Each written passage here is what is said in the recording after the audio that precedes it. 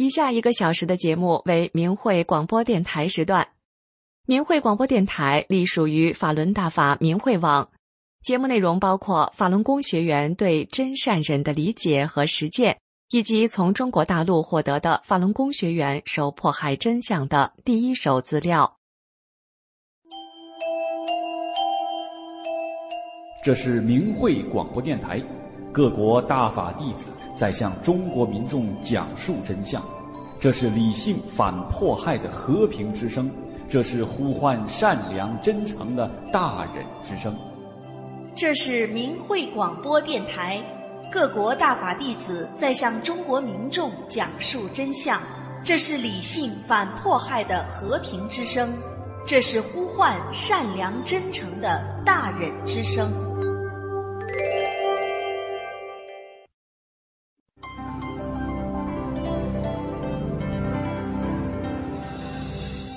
人心生一念，天地尽皆知。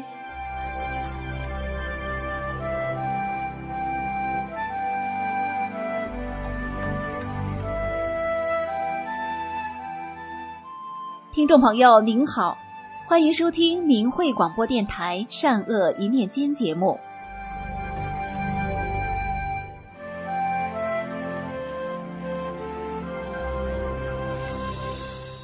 大法弘传于世，不仅给修炼者带来福音，也给众生带来了福报。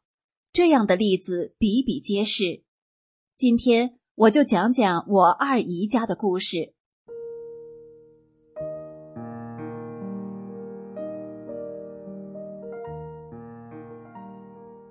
二姨今年80多岁了，退休前是小学特级教师。他对学生就像自己的孩子一样喜欢，不管多调皮的孩子，到了他的手里，最后都会成为他的知心小朋友。90年代大法弘传之时，二姨任教的学校中有很多老师，包括校长、教导处主任在内，都在练法轮功。那时我因为婚姻破裂，正处在痛苦中不能自拔。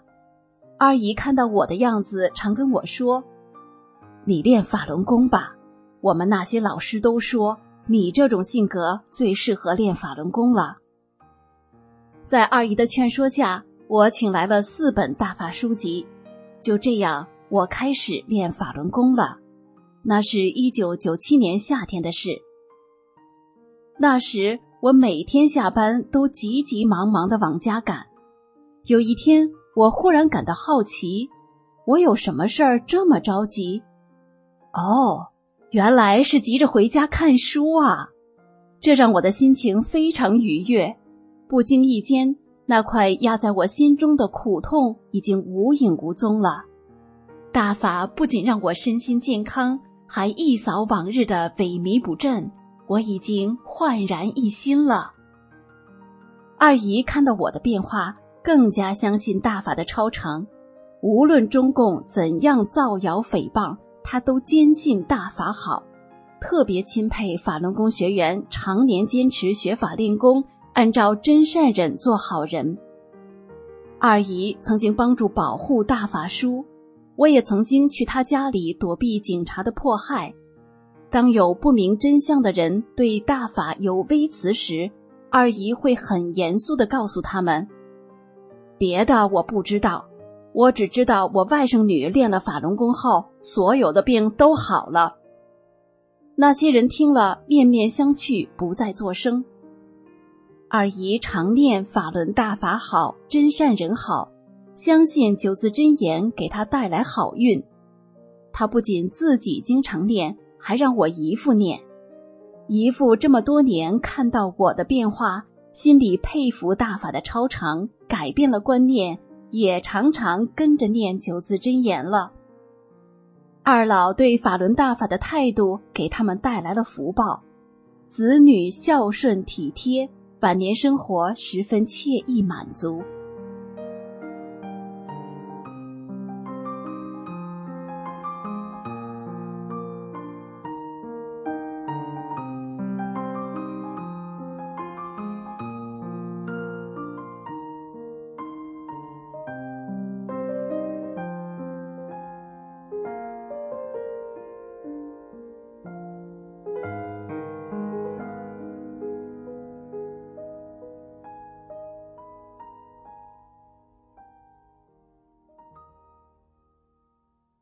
再来说说我的表妹。表妹是二姨的独生女，开朗热情，心地善良。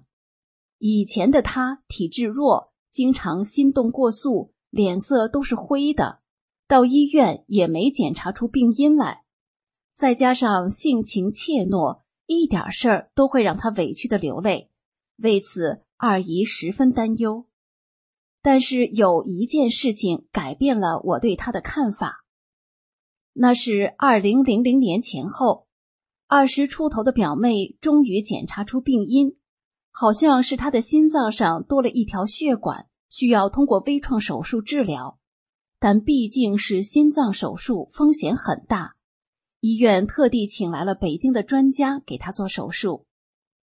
2000年正是中共疯狂迫害法轮功学员最严重的时期，很多人被中共造谣宣传蒙蔽，对法轮功误解很深。能够不随波逐流就已经不错了，能为法轮功发声更是难能可贵。我表妹就是这样一个可贵的人。那时候她正在医院等待做手术，有几个人来探望对面病床上的病人，聊天中议论法轮功学员被抓被打的情景。表妹听后大声说：“凭什么打人？练法轮功！”当时正巧我在场，表妹能勇敢的发声，真让我敬佩。正因为她对法轮大法的这一正念，给自己带来了莫大的福报。手术非常成功，人生路一路顺畅，婚姻美满幸福。最主要的是，表妹的性格发生了很大变化，不再胆小怯懦，变得开朗活泼，热情不失文雅，单纯带有幽默。表妹没有后台，没有背景，就进到一个局级单位上班，这就是命运的安排。后来她还被提升为副处级干部，表妹夫也从一个普通职工渐渐地提拔为管理人员。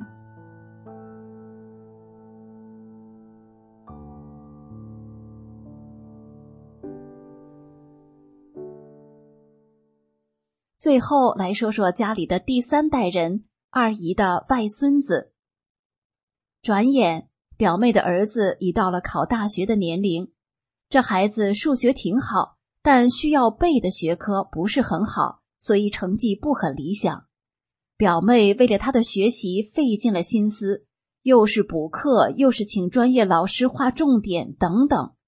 因为报考的是美术专业，国内的重点大学，花的钱就格外多。他的专业考试通过了，但是文化课分数也必须达标，否则一切白忙。所以表妹两口子十分焦虑，心中没底。我告诉他们，叫孩子尽量念9字真言，自会有神助。考试那天，数学考完后，表妹问儿子感觉怎样，儿子说了句：“数学挺难。”表妹听后傻眼了，还指望儿子数学拿分呢，这一下完了。我那天到妹妹家，看到表妹两口子一副焦虑的样子，特别是表妹，神情沮丧，怨天尤人的，还从没见过她这个样子。我问有没有念9字真言，表妹说进考场前还嘱咐她呢，她说念了。我说那就放心吧。终于等来了发榜期，一天表妹打来电话，让我猜猜她儿子考了多少分，还一个劲儿地跟我卖关子。原来外甥考了470分，他的数学是全班第一。表妹乐坏了，能考400分就相当满足了。外甥的模拟考试从来没超过400分，这真是个奇迹。表妹知道这是法轮大法带给他们的福分，她感谢我把这么神奇的9字真言告诉了他们。外甥顺利地考上了心仪的学校，今年读4年级，到了实习阶段。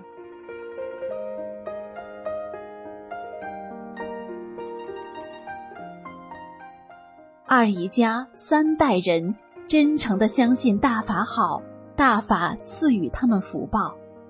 在现如今这个多事之秋，相信法轮大法好是趋吉避凶的唯一出路，迎接美好的未来。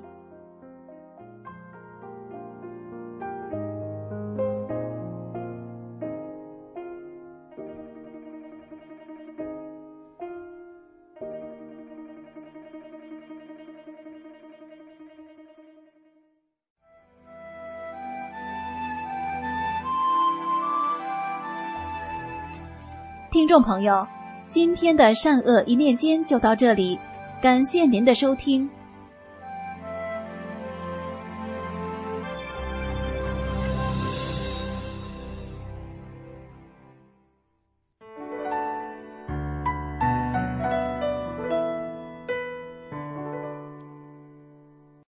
听众朋友您好，这里是明慧电台的法轮功真相系列。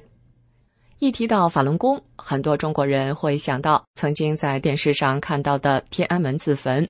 那么，修炼法轮功的人真的会做这样的事情吗？作为一名法轮功学员，我想告诉您的是，当年的天安门自焚是中共为了让民众仇恨法轮功而自导自演的残害生命的惨案，嫁祸法轮功。法轮功是佛法修炼，明确禁止杀生和自杀。一个真正修炼法轮功的人是绝对不会去自焚的。当时的自焚事件发生时，在90秒内，警察携带了大量的灭火器、灭火毯出现在画面中。去过天安门广场旅游的人都知道，从来没有见过背着灭火器巡逻的警察。那么他们怎么可能有这么快的速度携带设备到达事发现场呢？当时事发仅2个小时，新华社就向全世界发出了英语新闻，声称自焚者是5名法轮功学员。您可以用自己的智慧想象一下，在中国那种层层上报的官僚体制下，突发事件仅仅过了2个小时，就以英语新闻的形式向全世界播报，您觉得这可能吗？唯一的可能就是这一切都是事先策划好的。后来通过对天安门自焚的录像进行慢镜头播放和分析，人们发现在这场事件中当场失去性命的刘春玲不像被焚烧致死，而是被一个军警模样的人用灭火器打死的。自焚画面中的那个王进东衣服都被烧着了，可是他2腿中间的装汽油的绿色塑料雪碧瓶子却完好无损。而在这个画面中有远镜头、近镜头，还有特写，并且录下了清晰的声音。试想一下，一个短短几分钟的突发事件，怎么会被录制得这么完美呢？显然这是摄影师做好了准备才能做到的专业拍摄。后来据跟刘春玲住的一个很近的邻居说，从来没有听说过刘春玲练过法轮功。刘春玲和丈夫离婚后，带着继母和女儿思颖到开封打工，生活很拮据，经常发脾气打孩子。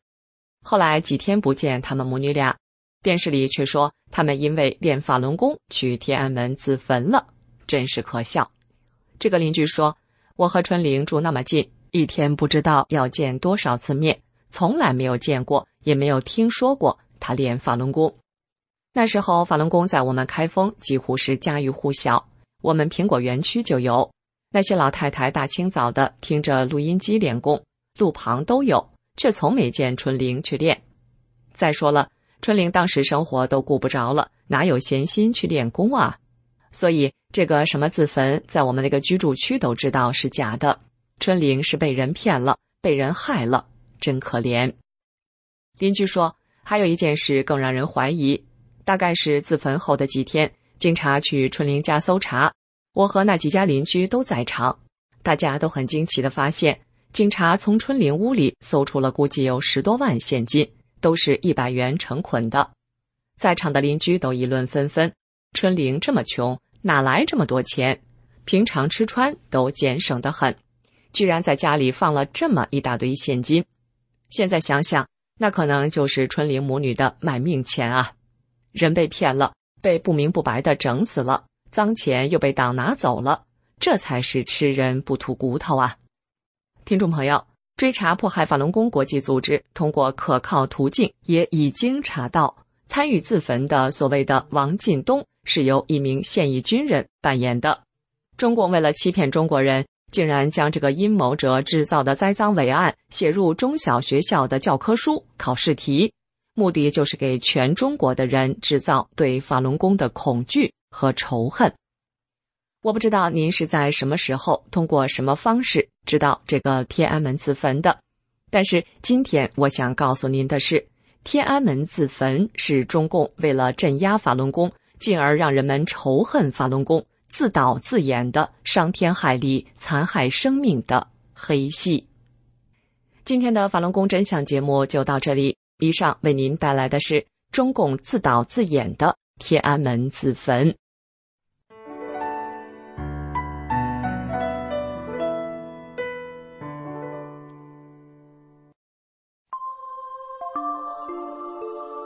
身心净化，道德升华。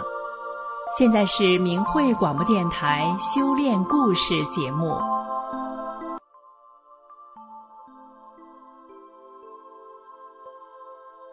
听众朋友，今天故事的主角在命运的捉弄下娶了傻媳妇，生下一个傻儿子。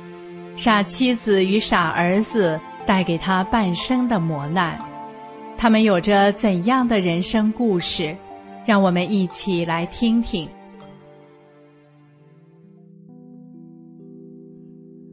我的父亲是一个性子急、脾气大、很能干的人。父亲也是一个嗜酒如命的人，一天3顿酒，天天如此，在当地是出了名的能喝，有婚宴或其他事的都要请他去陪酒。父亲烟也抽得很凶。由于家境贫寒，父亲30多岁才结婚，而我的母亲比我父亲小12岁，并且智商有问题，就是人们说的傻。我弟弟智商也不高。母亲和弟弟因为智商问题，经常惹父亲生气，父亲出手很重，打得弟弟放学不敢回家，放学后在树林里藏着，让我到处找他。父亲也3天2头地打母亲，母亲嗓门大，被打后就嚎啕大哭。我怕被邻居听见，就劝母亲。一天晚上，母亲又一次被打，非得离家出走。我就在门口使劲拉着母亲，不让她走，可她不听我的，她比我的力气大，把我一甩就走了。我那时特别害怕，黑天不敢出屋，就没敢去追，赶紧跑屋里劝父亲去找找母亲。可父亲气汹汹地说，不找，爱上哪儿去上哪儿去，接着喝他的酒。我再次哭着央求父亲去找母亲，父亲仍是不动。我战战兢兢地过了一夜。第2天，我再次哭着央求父亲去找母亲，母亲被好心人送了回来。我姥姥他们知道后和我父亲闹，可我父亲没改，下次还照样狠狠地打我母亲，母亲就再次离家出走。后来他们俩在吵架时，我就悄悄地把大门锁上，让母亲出不去。为了让父亲少生气，我从小就帮母亲做饭，看着弟弟。我从记事起就是一个经常被人嘲笑、脏兮兮的孩子。我的同龄小伙伴们都不愿意和我玩，我就和双目失明的奶奶玩。我幼小的心灵里觉得自己不幸，出生在这样一个家庭里，内心充满了无助和恐惧，也产生了自卑的心理，因为我得不到同龄人的幸福和正常的关怀。我12岁的时候，经姑姑介绍，我和父亲一起修炼了法轮大法。从此，父亲的改变很大。他首先把烟和酒戒了。我舅舅不相信出了名的能喝的父亲能戒酒，他说，我姐夫要能戒了酒，我就戒了饭。几个月后，舅舅见我父亲真不喝酒了，再提及这话来，他说，很佩服我姐夫，佩服这个大法。父亲的脾气也好了很多，不那么勤打母亲了，只是看到母亲不理智的做法会生气。比如，母亲经常拿着一个大瓢喝水，边喝边洒，几乎是喝一半洒一半，洒到胸前的衣服上全湿了，剩下的水就在屋子里的地上一泼。那时农村的地面很不干净，泼上水之后就和成泥了，再踩到各个屋里都是泥脚印。父亲对此很生气，而母亲怎么说也不改，而且几乎天天如此。我就提醒父亲，这是师父考验你的心性呢。后来父亲的打骂声变得越来越少，母亲再也不用离家出走了。我好感谢大法呀，给我一个还算正常的家。1999年中共迫害大法之后，父亲被非法关押在看守所，我姥姥他们找关系拖后门，半个月后把父亲保了出来。派出所的人经常到我家骚扰，非法抄家，我母亲害怕。有一天，我和父亲想去北京为大法讨公道。当我们想走时，母亲躺在床上问父亲，你们什么时候回来？父亲摸了摸正躺在床上发烧的母亲和弟弟，就和我说，你留在家里照看他们2个吧。我说，不行，我要去北京。父亲说，那你就去吧，我在家里看他们。他说，师父告诉我们要处处做一个好人，我不能丢下2个病人不管。我知道父亲也想去北京上访，但为了母亲，他放弃了。几年后，母亲得了脑血栓，父亲为了让母亲得到更好的治疗，带母亲到大医院去看病，一点也不怕花钱。出院后，父亲仿照医院的康复机械，再加上他自己的创造改进，制作了5种助于锻炼四肢的工具，有坐着用的，有躺着用的，立着用的。母亲不能行走，也不能自己从床上坐起来，说不了话，大小便也不知道。父亲不厌其烦地每天陪母亲锻炼身体，除了用他发明的工具外，还背着母亲在各屋里走几圈。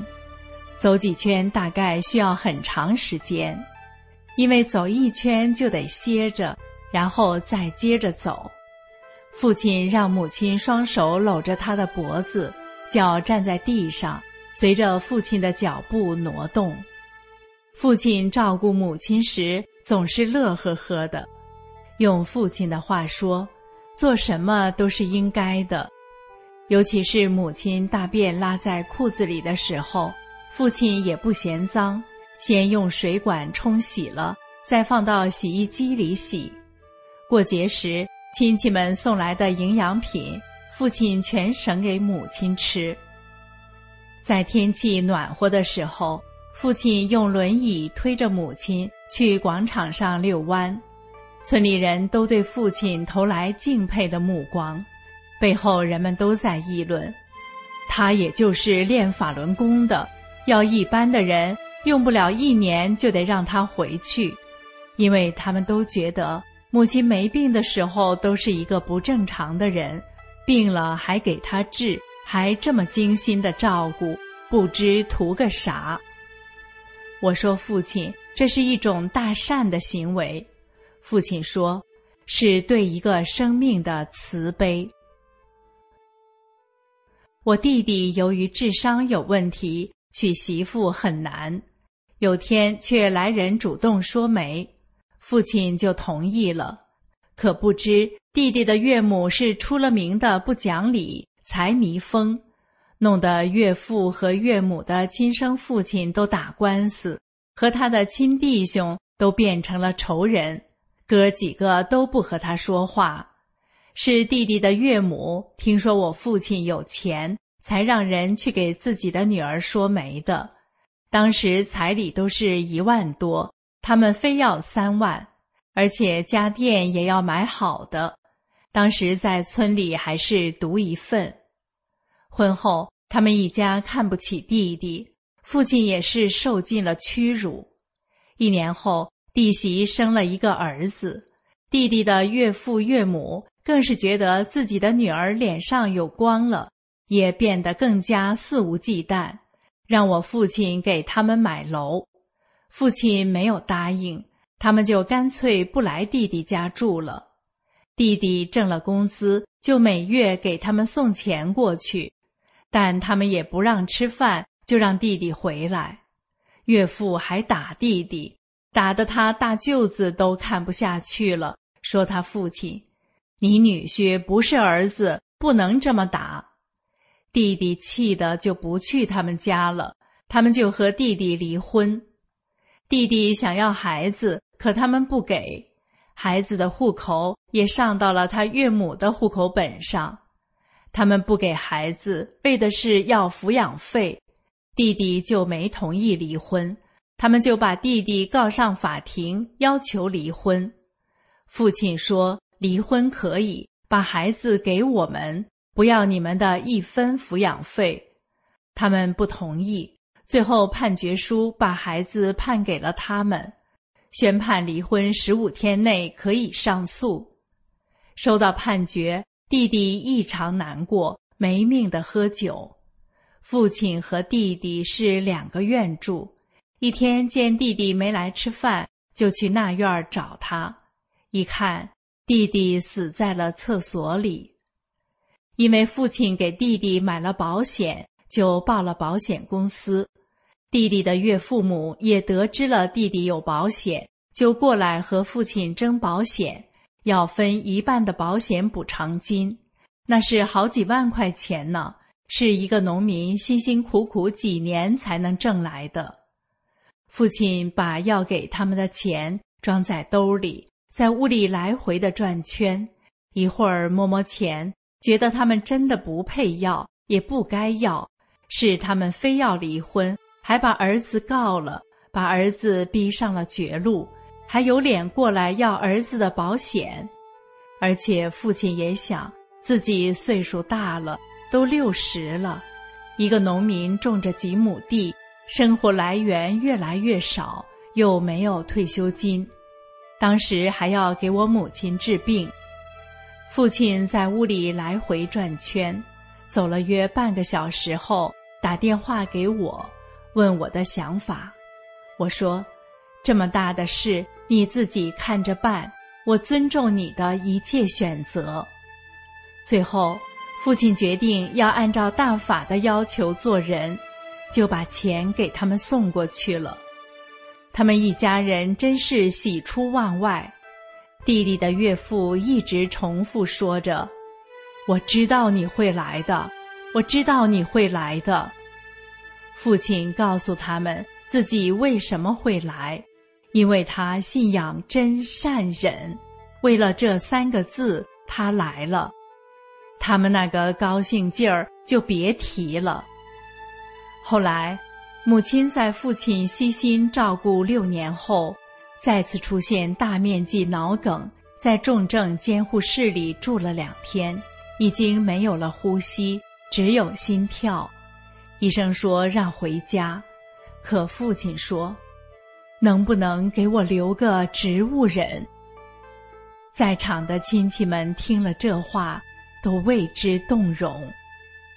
医生会说，够呛，那得再观察几天，看有没有自主呼吸，才能出结果。估计连一半的几率都没有。于是姥姥做主说，拉回来吧，既然这样了，植物人也没意思了。母亲出殡那天来了很多人，姥姥家的表姨表舅们，还有村里的乡亲们，都对父亲大加赞许，有的对父亲竖起大拇指，夸父亲不容易，是个难得的好人。而弟弟的孩子后来一直是他岳父母家在养。半个月前，孩子在学校门口过斑马线的时候，被一辆汽车撞了，撞断了小腿，住在医院里。他们通知了父亲和我和父亲就过去医院看他们，帮他们转到了一个更好的医院。因孩子的继父在外地工作，孩子的姥姥姥爷都有自己的事，也没有时间照顾他，只有他妈妈一人在医院看着他，还有他一个3岁的弟弟。父亲觉得他们可怜，就提出替他照顾半天。每天上午孩子的妈妈看着，下午我父亲看着。父亲每天去都会带好吃的，而且一买就是双份，给他的弟弟也有一份。孩子的妈妈很感动，孩子的姥姥一家人都很感动。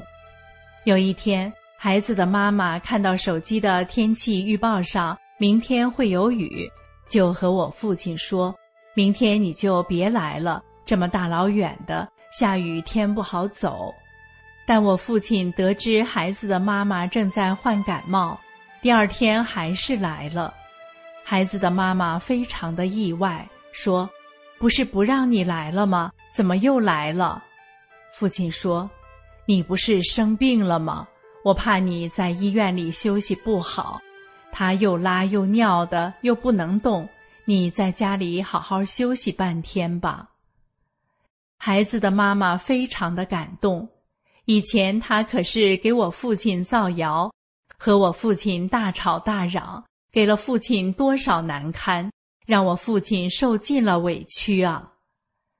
是法轮大法改变了我父亲，让父亲对母亲由恨到爱，再到慈悲，让父亲经受这么多磨难，经历2位亲人的生死离别之后，仍然努力把自己变成一个无私的人。是法轮大法才能让父亲修出这般的宽容，我由衷的感恩大法。听众朋友，今天的故事就到这儿了，感谢您的收听。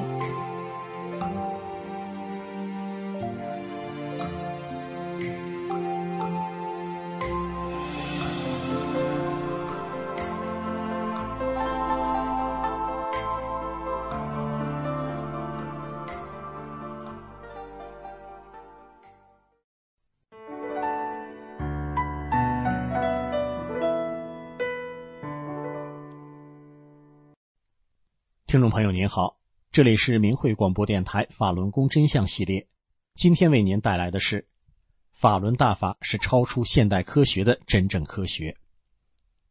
首先我们听一位法学教授因祸得福的故事。阮维雄博士是越南人，他是越南排名前5名的著名高校的法学系教授、系主任。2010年2月，他因为医疗事故导致脊柱被激光烧伤，喜爱网球运动的他因此成了残疾人，坐起来30分钟就得躺下。悲苦愤懑之时，一位朋友给他送来法轮大法的主要著作《转法轮》。阮博士回忆当时的情景时感慨地说，读完一遍《转法轮》后，我觉得书中的内容让我震撼。我一生诚实，善待他人，我觉得这书像是专为我写的，教人做好人，是我找了一辈子的东西。阮博士说，当我再次读《转法轮》时，意识到这是一本教人修炼的书，于是又读了第3遍。之后我发现，在没有做任何治疗的情况下，脊柱已康复，我能站起来了。打开法轮大法的网站明慧网，这样的神奇故事比比皆是。有一位老人，他突发脑梗塞加脑出血，40多天昏迷不醒。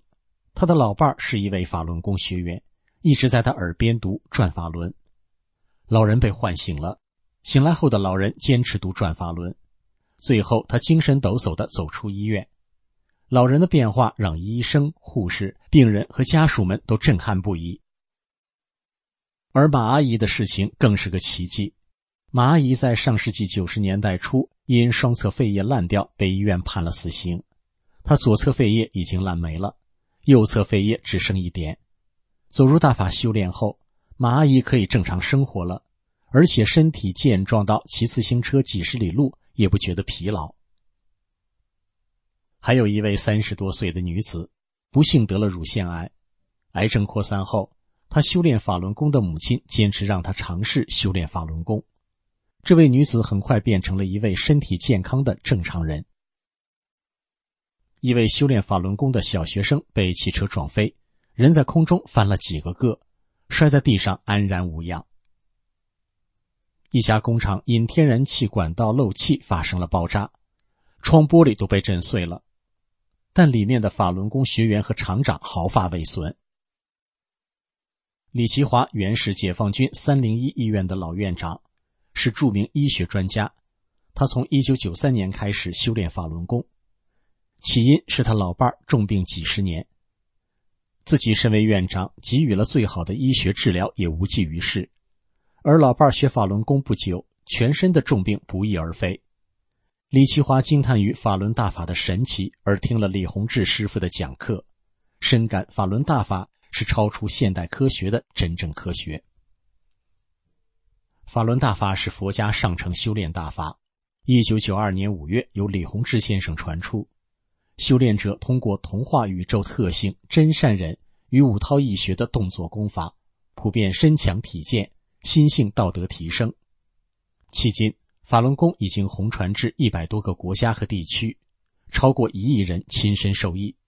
早在1998年，在北京、武汉、大连及广东分别由当地医学专家针对上万名修炼法轮功的群众，总共组织了5次医学调查。调查结果显示，修炼法轮功祛病健身总有效率高达 97.9%。 听众朋友，这里是明慧广播电台的法轮功真相节目，以上为您带来的是法轮大法是超出现代科学的真正科学。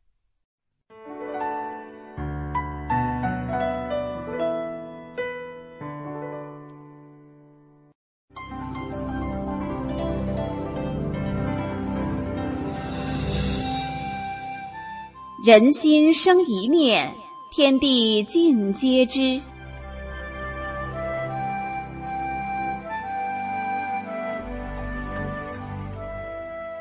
听众朋友您好，欢迎收听明慧广播电台善恶一念间节目。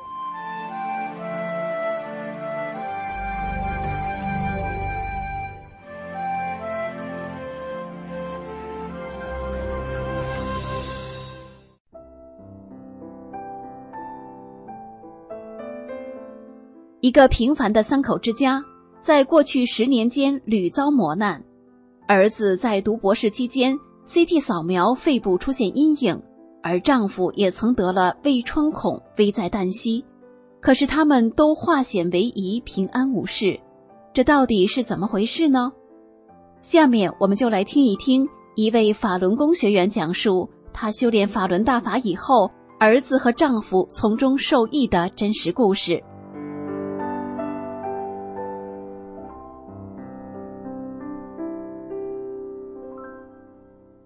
我是1996年秋天开始修炼法轮大法的，27年来，大法已经融入我的生命中，把我从疾病缠身、绝望悲观中拯救出来，成为一个健康快乐、敬天敬神、广结善缘的人。因为我练法轮功，给我的家人带来太多的福报。下面仅举几个例子跟大家分享。首先说说我家人身体受益的情况。2014年秋天，儿子读博士入学体检，肺部 CT 检查出有阴影，医生怀疑是恶性肿瘤。儿子当时有些害怕，给我打电话。我得知情况后问他，身体有不舒服的感觉吗？咳嗽吗？儿子说没有。我说，那就没问题。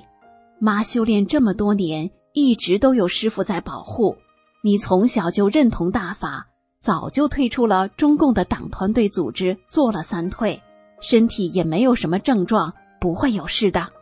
你就多念9字真言，法轮大法好，真善人好，求大法师父保护。如果不放心，有时间就去医大做个彻底检查。儿子听了我的话，放下心来。紧接着，他在同学的陪同下去医大做了检查，确定没有问题。至于肺部的阴影，专家的解释是，儿子以前得过肺结核，好了以后留下的瘢痕。可儿子说自己从来也没得过肺结核。专家对儿子说，你肯定得过肺结核，只是你自己不知道，就像摔了一跤，腿上留了一个疤是一个道理。那阴影对你没有任何影响，你以后也不会再得肺结核了。儿子感到很神奇，经过这件事以后，他不管走到哪儿，都会把法轮大法的主要著作《转法轮》带在身边。2020年3月12号，我丈夫急性胃穿孔特别危险，当时正是武汉疫情最严重的时候，就医特别困难，本地医生都去支援武汉了。丈夫开始以为是胃痛，先是去医大3院做 CT 检查，怀疑是恶性肿瘤，无法确诊。转到医大2院的途中，丈夫疼得厉害，我和儿子一直陪在他身边。我就对丈夫说，我修大法前后身体出现的巨大变化，你是亲眼目睹的。你平时就支持我修炼，也做了3退，你就诚心的念法轮大法好，真善人好，求师父保佑，师父一定会管你的。那天是医院因疫情封闭后重新开门的第1天，晚上只有1个医生能做手术，却有5个病人在排队。丈夫11点检查完后，前面还有3个病人没做手术。当时丈夫的情况特别危险，医生建议转院，可当时其他医院也没有恢复正常。我就虔诚地求大法师父保护，并陪丈夫默念法轮大法好，真善人好。半夜1点钟，排在丈夫前面的那名患者等不及转院走了。就这样，丈夫在凌晨3点进了手术室。后来据医生说，丈夫的胃穿孔有1元硬币那么大，时间太长了，整个腹腔都被胃液腐蚀得很严重，再晚2个小时手术，人就保不住了。手术进行了6个多小时，一直到10点人才推出来。丈夫出手术室见到我就大声喊，法轮大法好，真善人好。丈夫心里明白，这次真是法轮大法的师父救了他一命。当时周围有很多家属在场。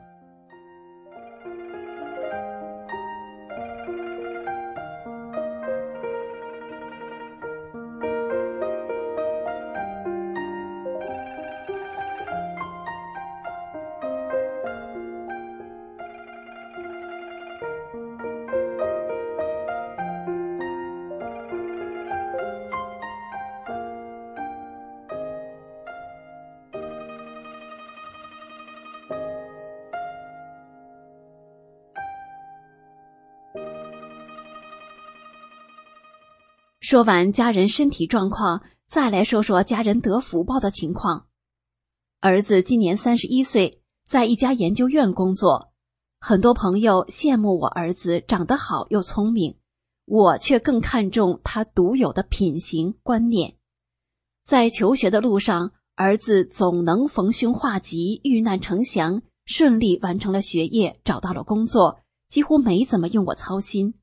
我知道这是因为儿子对法轮大法的态度，从而得到了福报。记得2018年，我因为营救被中共绑架的法轮功学员，自己也被绑架了。儿子的表现非常冷静。警察问他，知不知道你妈练法轮功？他说，知道，我妈身体不好，练功后身体非常健康。警察又问，你就不怕你妈的事对你有影响吗？儿子说，应该不会，那是我妈的选择，我做儿子的只能是尊重。连警察都感慨跟我说，你儿子太优秀了。2001年，我公公得了脑血栓，卧床不起，而我婆婆则双腿瘫痪，行动不便。为了照顾父母，丈夫关闭了正在经营的汽车配件商店，就靠父母微薄的退休工资维持他们3人的生活，日子过得非常艰苦。2014年，丈夫按特殊工种办理了退休。消息传出来，当时所有人都不相信。他们单位因为搬家时职工档案丢失，300多人都无法按特殊工种办理退休。丈夫当初因为辞职照顾父母，就把档案从单位提出来自己保存，反而成全了自己。大法赐福，丈夫因为支持我修炼，好人终有好报，冥冥之中上苍自有安排。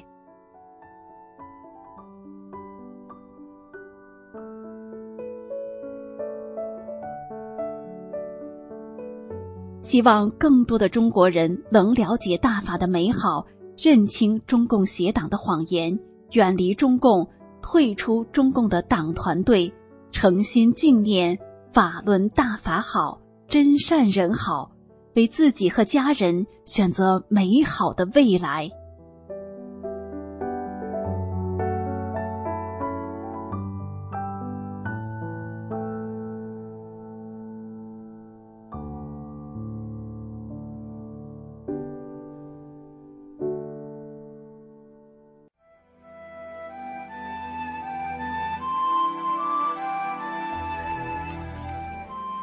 听众朋友，今天的善恶一念间就到这里，感谢您的收听。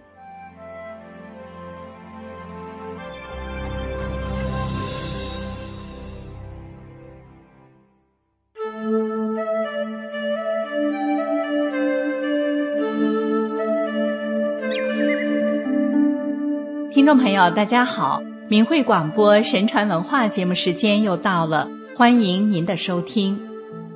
小时候常常听老人们说，站有站相，坐有坐相，吃有吃相。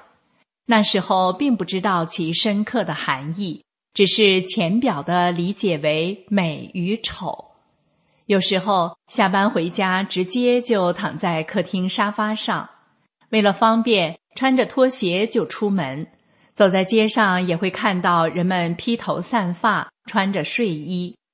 男子留长发，梳着怪异的发型，有的裤子上露出2个破洞，有的穿着带有骷髅头的衣服、鞋、帽、背包、配饰等。直到阅读了相关古籍，才真正明白老人说站有站相，坐有坐相，吃有吃相这句话背后的真正含义。男人恭敬，女人姣好。上书洪范中说，有5件事很重要，第1件就是貌。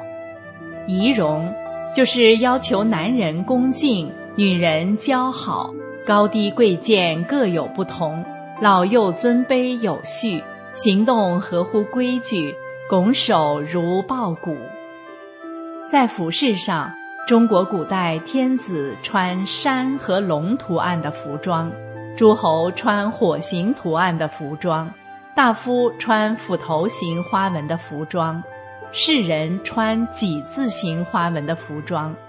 道德越高尚，内心越中规中矩。出行的车马，行走的快慢也都有区别。孔子说，为人恭敬，符合礼仪，就会远离耻辱。形貌衣冠不正，使人从内心失去了礼节所表达的道德规范，因此会带来不祥。中国古代社会是人们穿奇装异服，男着女装，女着男装，或佩戴不符合自己身份的服饰饰品，画奇特的妆容，这些都被称为伏妖。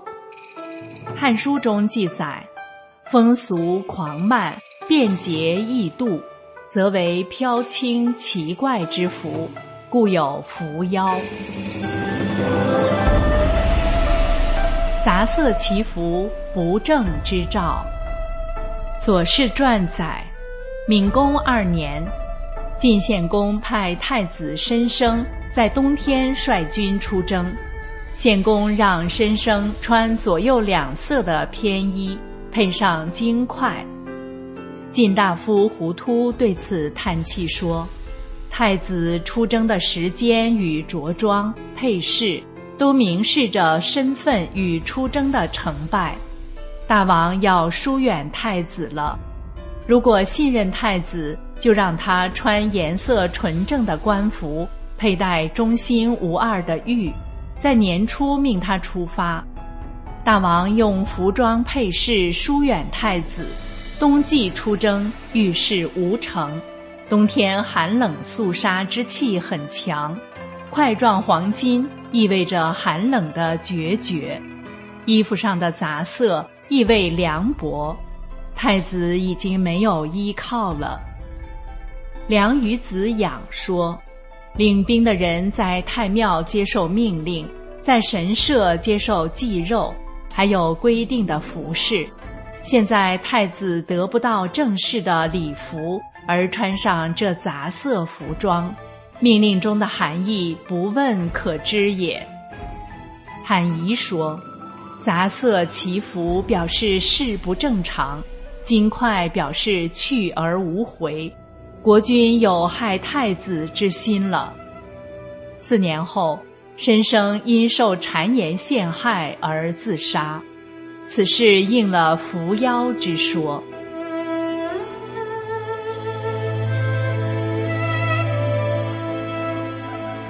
愁眉提妆，妖符惹祸。桓帝元嘉年间，京城妇女流行画细而弯曲的愁眉，在双目之下擦拭薄粉似有泪痕的提妆，将发髻梳成堕马髻，就是将发髻梳在头的侧边，行走时扭动着腰部，仿佛双脚不在下肢的折腰步态，笑起来仿佛牙疼，不露出开心的笑貌。这种装扮最初是大将军梁冀的妻子所做，在京城风行，中原地区争相效仿，这近似于伏妖。梁冀家2代连任大将军，与皇室联姻，权倾一时。然而到延熙2年，梁氏却全族被处死。据文献通考记载，唐末京中妇女梳发时以2鬓抱面，状如锥髻，人称抛家髻。当时还崇尚以琉璃做钗，抛家琉璃谐音颠沛流离，是帝王拨迁社稷不稳的征兆。于是抛家髻、琉璃钗被视为伏妖。男着女装，威仪扫地。西汉末年，天下大乱，更始帝北上建都洛阳，京城的官员和绅士都来迎接更始帝。见更始帝的众将都头戴百姓的头巾，身穿绣花的短袖女人服装。人群中见到这种景象，有的人窃窃私语，有的人抿嘴偷笑，有的吓得跑开了。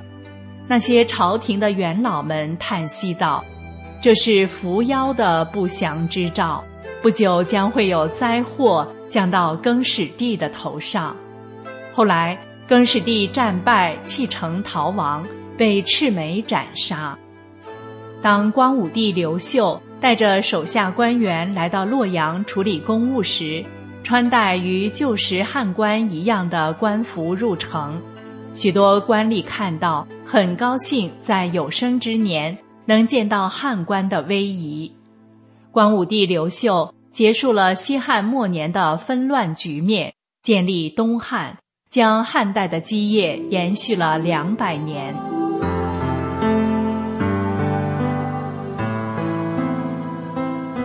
上天用道义规范人的行为，人敬天重德，就能趋利避害。人的仪容形貌符合了道德礼义，是内心敬奉天地与尊敬先人祖宗、君主、师长的表现。同时在个人行为上也会控制欲望，不放纵魔性，不容易失德。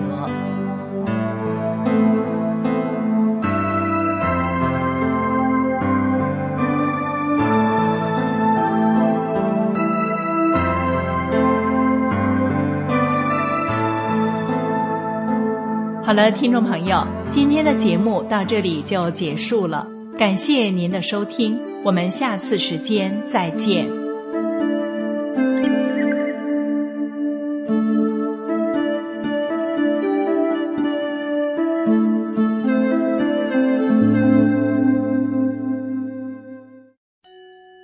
最后是天音静乐，请欣赏歌曲。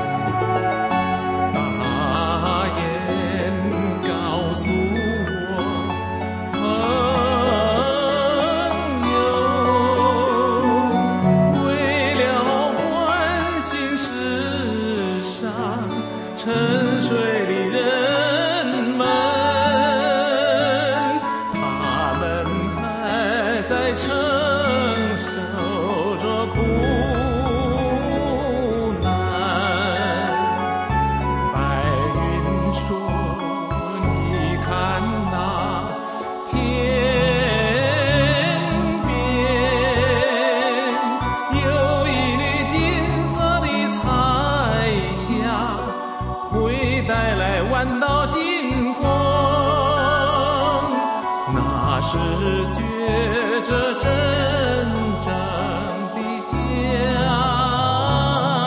园。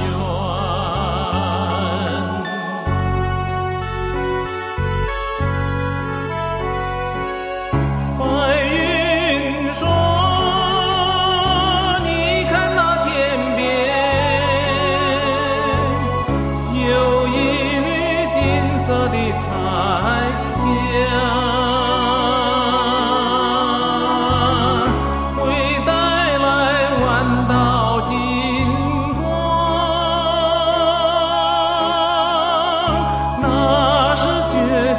真正的家园，真正的家园。